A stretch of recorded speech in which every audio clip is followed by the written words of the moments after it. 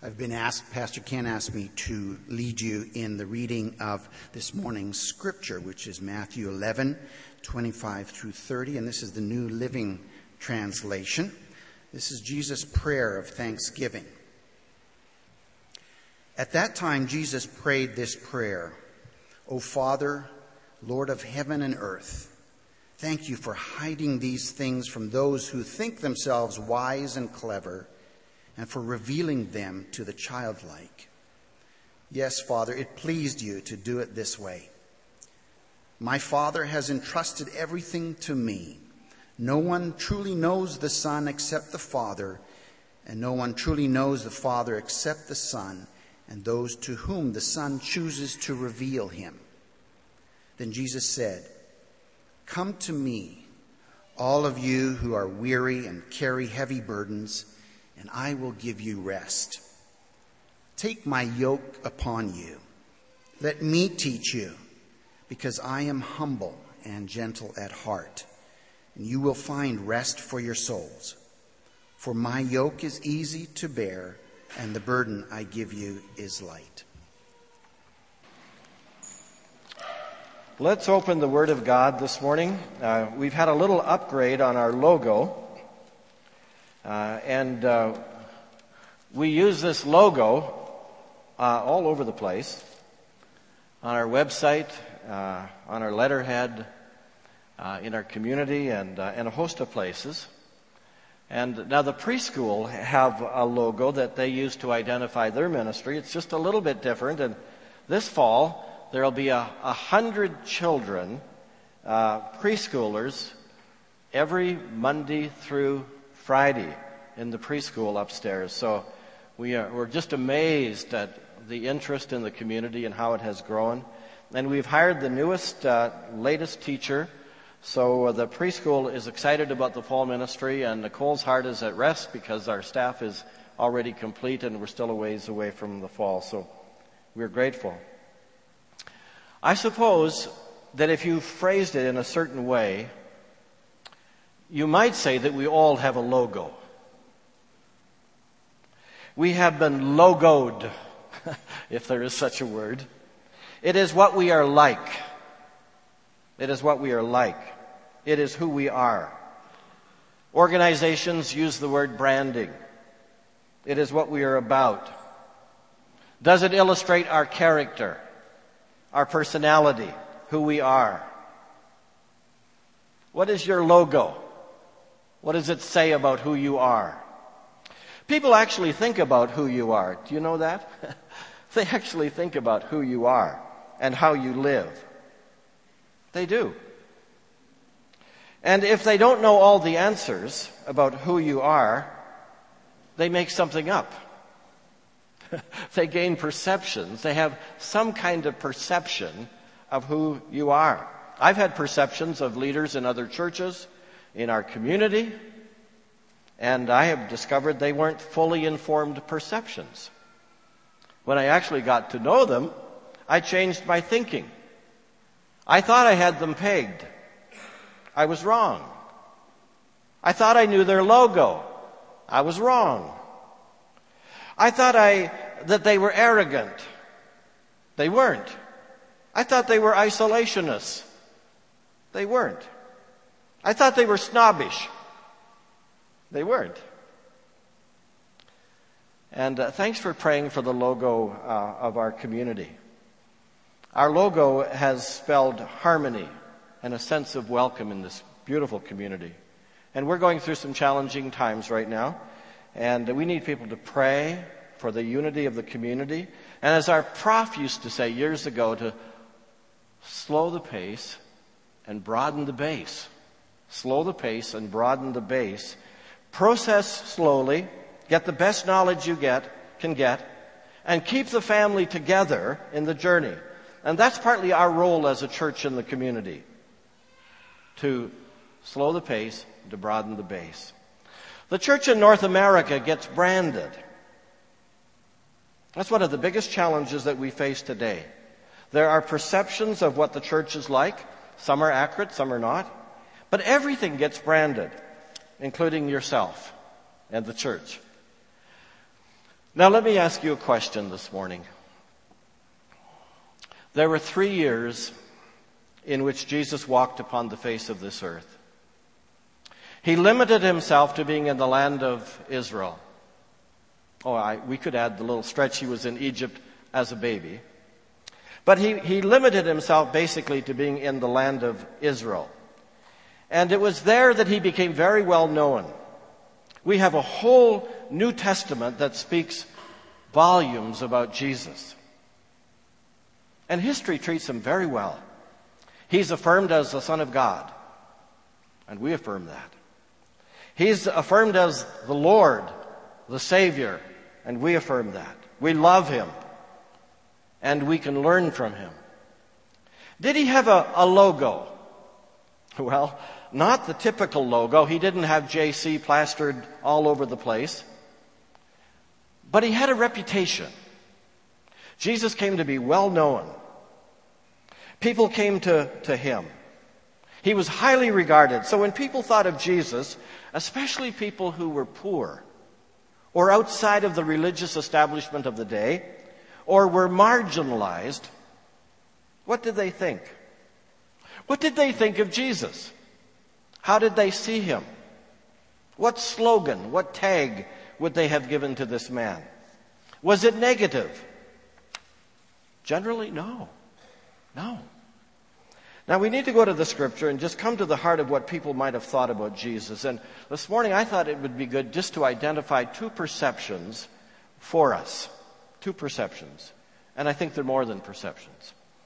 And these are random verses that strike my heart, not in order of priority, but they just inform me about Jesus. Then Jesus said, "Come to me, all of you who are weary and carry heavy burdens, and I will give you rest.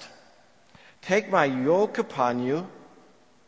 Let me teach you, because I am humble and gentle at heart, and you will find rest for your souls. For my yoke is easy to bear, and the burden I give you is light." Now there's a logo. If you were a graphic artist and I gave you this verse, and you were asked to put that into a logo, some of you would say, what a great challenge. Let me add that. Number 1, gentleness. He's a place of refuge. He's a place of rest. He provides rest for the weary. Anyone come to church this morning? And if I could really ask you, person to person, how are you? Do you need some rest? Are you weary? I expect some of you would say, oh, if you only knew. He provides rest for the weary. People who are tired and exhausted from the heaviness of life can find rest when they come to him. When you come to Jesus, you don't find someone who pushes you away and tells you, get lost, figure it out for yourself. You find a person who is gentle at heart. No, when you come to Jesus, he is the one who is gentle at heart and very receptive to anyone who comes. That's what he's like. He's gentle. He's receptive. And he makes life easier for you rather than more difficult. And his yoke is easy to bear. Now, a yoke is used between a pair of oxen to allow them to pull a load. It's a way of saying that as followers of Christ, when we submit to his leadership, he gives us a yoke. It's called our discipleship. And he calls us into service, pulling for him. But it's not cumbersome. And it's not hard. It's delightful. God delightful. God surprising. It's easy to bear. And you find great joy in being yoked to Jesus Christ. And he will pull with you. And you will be amazed at the strength that you have when you get in his harness. And he doesn't stack burden upon burden upon burden upon us. Rule after rule after rule.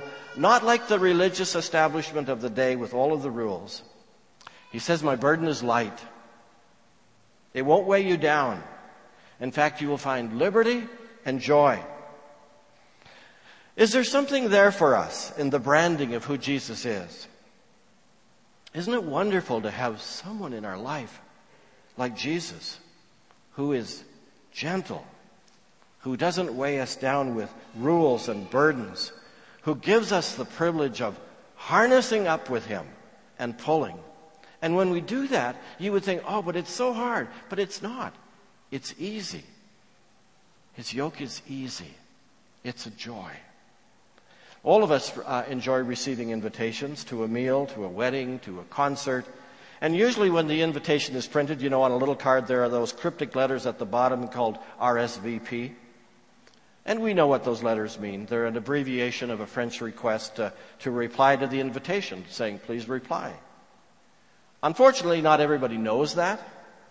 A couple who found a political asylum in this country during the Second World War, they came from Central Europe, and they were not well versed in Eastern culture. And one day they received an invitation to a wedding, and at the bottom of the invitation were those cryptic letters, RSVP. And in his thick Eastern European accent, the husband said, "Wife, what does it mean? RSVP." She said, "I have no idea." So they thought for a while, and then the husband said, "Wife, I know what it means. Remember to send wedding presents. Remember to send wedding presents." But they made a mistake by thinking that the message was a demand. You must do this. When in reality it was an invitation. Unfortunately, there are many who make the same mistake about Jesus and the gospel. They think it's a demand. Oh, I got to carry this one too. When in reality, it's an offer. It's a free invitation. The late John Stott used to tell the story. He said some years ago there was a famous professor of Hebrew in Edinburgh University, and his name was Dr. John Duncan. He was affectionately called by his students Rabbi Duncan because of his excellence in Hebrew. Such were his attainments in Semitic languages that his students were persuaded that at night when he got down on his knees that he probably prayed in Hebrew. So in order to check this out, they moved along the corridor outside his bedroom and put their ear to the keyhole where they expected to hear great flights of Hebrew rhetoric and mysticism. And as they listened, they heard this wonderful prof say, "Gentle Jesus, meek and mild, look upon a little child. Pity my simplicity. Suffer me to come to thee." If a Hebrew professor can do it, I see no reason why you and I can't do it. Come to me, he says simply. Wherever you're at in your journey, come to me. You need rest? I do that best. I will give you rest. I will give you rest. My first impression, gentle. He cares about my heart. He really cares about my life. He'll actually listen to me. He'll take time to be with me so I can encounter him. And I love that part of the logo of Jesus. The second part is compassion. May I just take you a few pages further along in the same gospel, Matthew chapter 14, verses 13 and 14. And this passage is immediately following the cruel death of John the Baptist. Remember? Herod ordered that they cut the head off of John the Baptist in order to fulfill a vow that he had made to Herodias' daughter. And when the tragic news of the death of John the Baptist came to Jesus, do you know his reaction? He just wanted to be alone. I'm like that too when something traumatizes me. I'm sure it was grief.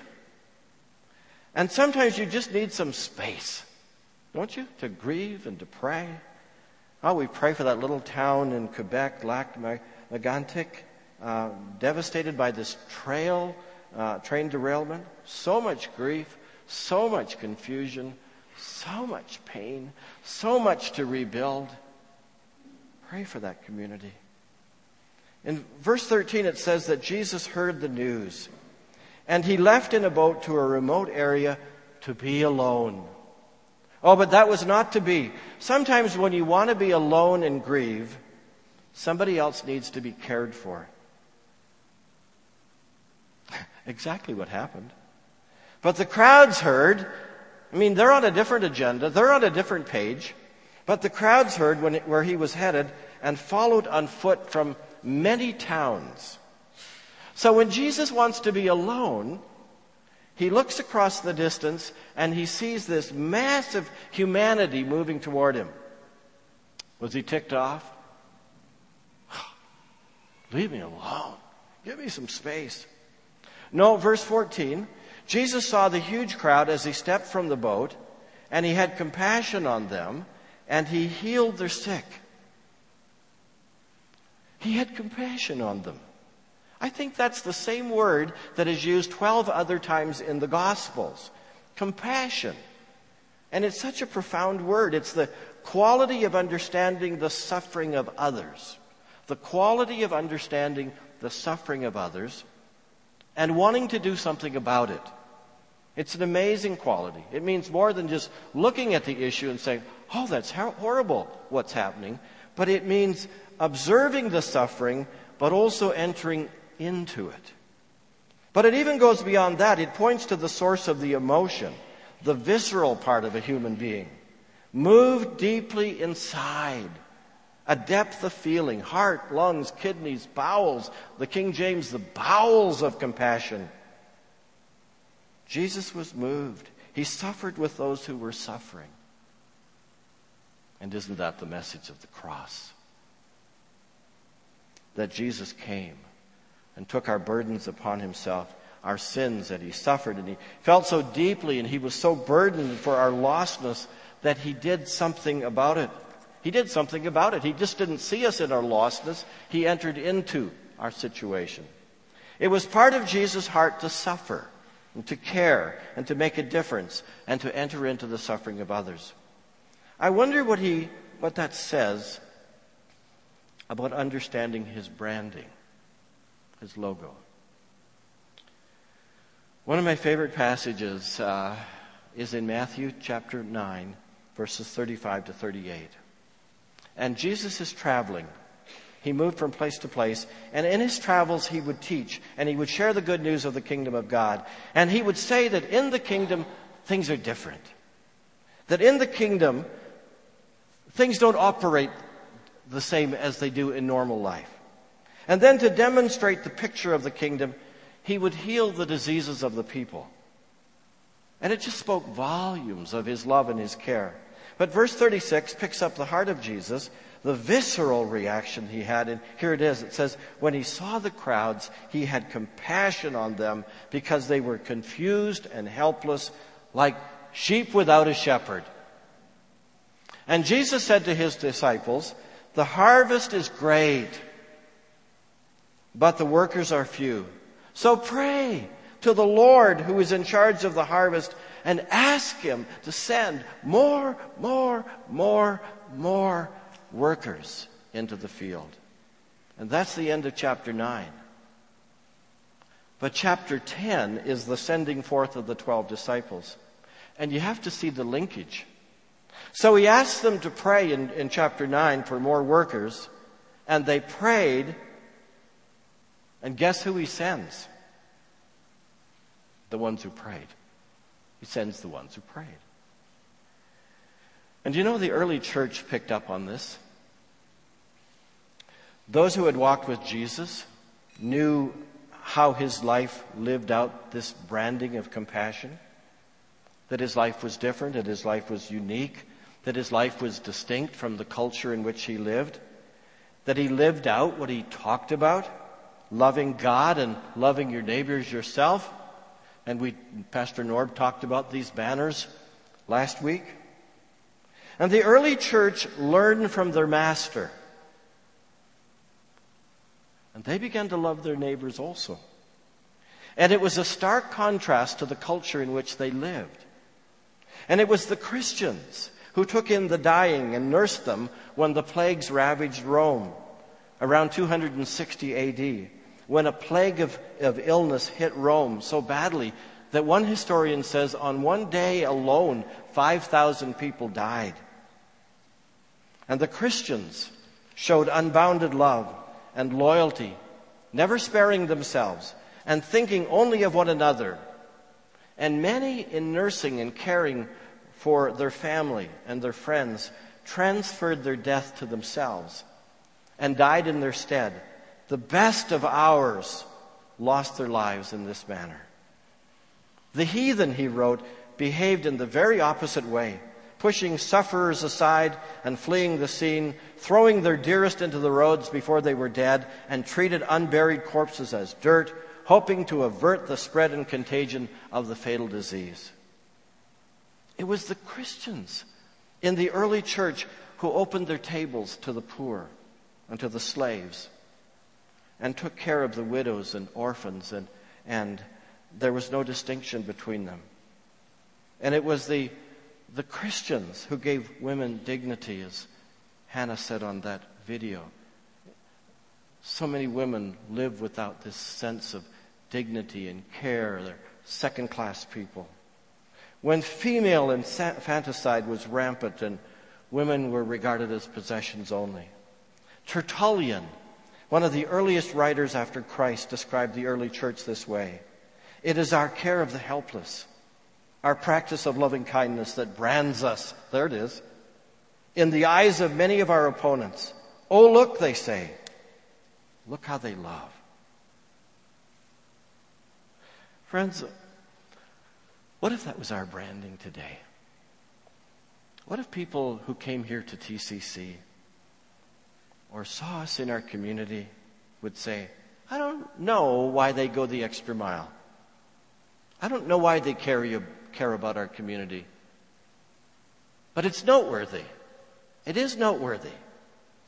Or better yet, since love is a word so widely used and misunderstood today, what if people said, "Look what compassion they have." Another word is generosity. Look how generous they are. I think all those words are one and the same. They're in the same camp. When you're compassionate, you're generous.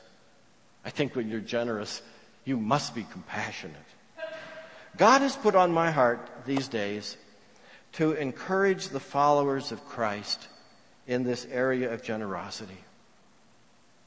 Because Jesus was generous. His whole life and ministry was dedicated to generosity. His mission was generous. His heart was generous. His love was generous. His investment in others was generous. Imagine any congregation that really got a hold of the generosity of Jesus and just lived it out in every direction, in every facet.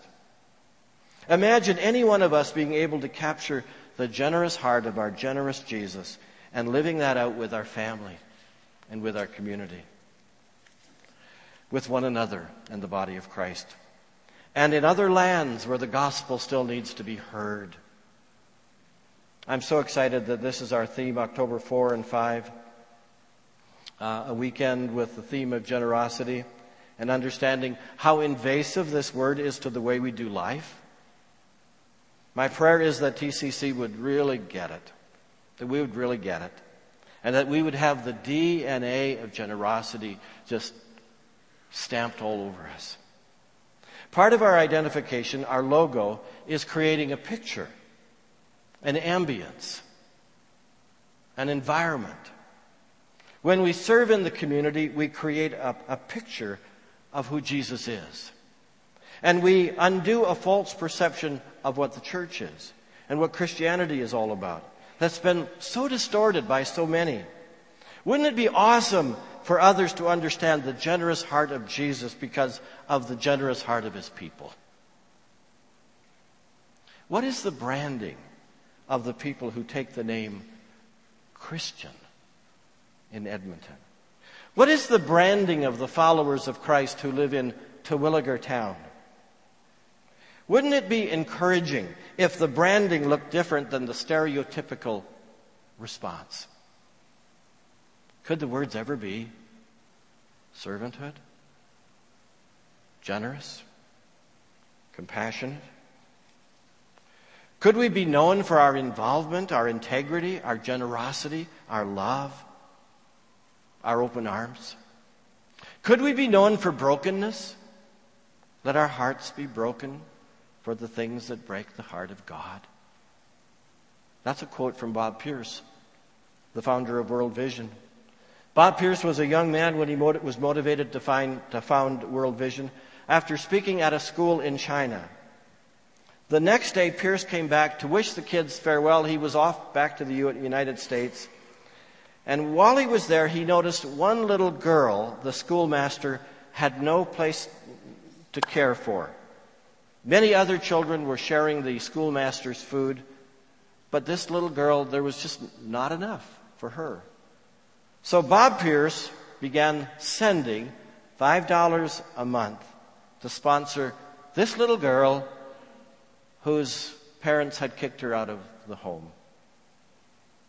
And that was a motivating factor to start World Vision, because he began to see this need, not only in China, but he began to see it around the world. Let my heart be broken for the things that break the heart of God.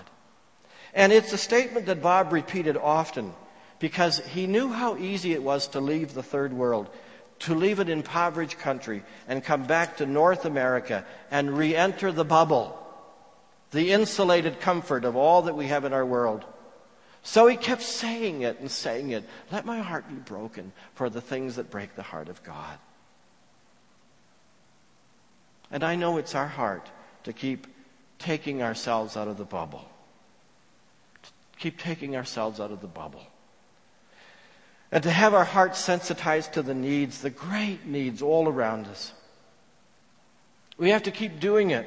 We have to keep climbing out of the bubble, because the bubble just kind of closes in on us again. Compassion International was founded by evangelist Reverend Everett Swanson, who was moved by the plight of orphans in South Korea. Evangelist Swanson traveled to South Korea to preach the gospel to the troops in the Republic of Korea. And during his visit, he encountered children orphaned by the war. Reverend Swanson was challenged by a missionary friend. He said, well, now that you've seen the need, what do you intend to do about it? And when he got home to the United States, there were 2 checks waiting for him. One was a check for $50, and there was another check waiting for him for $1,000. And he said, that was conclusive proof to me that God was in it, that he wanted me to take some steps of action, that he wanted me to get involved. That was 1952. Oh, look at what God has done with Compassion Canada, Compassion International. Today, more than 1.5 million children are sponsored around the world. People giving $40 a month, and it's spread all over the world. We're going back to El Salvador in November, because we want to be a part of what God's doing in this ministry. We've just zeroed in on one country. We'll have another Compassion Sunday here in September. And when we were in Peru, I think it's just a year ago right about now, we came out of our bubble very quickly, for Marg and myself, and for those of us that were on that trip. Tremendous need. 1 million people living on the hillside on the outskirts of Lima, Peru. 1 million people up in the hills. No power, no water, shacks, difficult to climb up to those homes. 10 by 10 shacks, corrugated tin roof. It's so easy to get out of whack in our world. I used to feel frustrated when one of my neighbors didn't cut their grass properly. I mean, how can you not trim it properly? How can you wait for 3 weeks and not? How can we have a neighbor like that? Oh, how out of whack. When you think around the world, many don't have a lawn. Many don't have a driveway. Many don't have a car. Many don't have food on their table. And I get upset about a lawn. Our care for others is important to the heart of God. When you read the scriptures over and over again, the theme of caring and caring for the poor emerges. Justice, compassion, and the proclamation of the gospel. What a wonderful brand, compassion. Compassion, as some are saying, is the new evangelism. Really, it's the old evangelism. When you care for somebody, they open their heart to you. And you have an opportunity to share the message and love of Jesus Christ. You get to say, Jesus has such compassion for you that he has entered into our suffering. That he didn't just look from afar and say, oh, it's too bad, but that he entered into our suffering. That he became Emmanuel, God with us. That he went to the cross and he entered in and he gave his life for us. Here's someone I want to follow. I want to follow this man, this God-man, for the rest of my life. What a logo. He's worthy of giving your whole life to him, day after day after day after day, your whole life. He's worthy of giving your gifts, your talents, your financial resources to you, too. He's willing to say, Lord, if you're turning me at this point in my life in this direction, absolutely. For his message is transforming and so needed in our world today. And those are just two of his merits, his many merits, gentleness and compassion.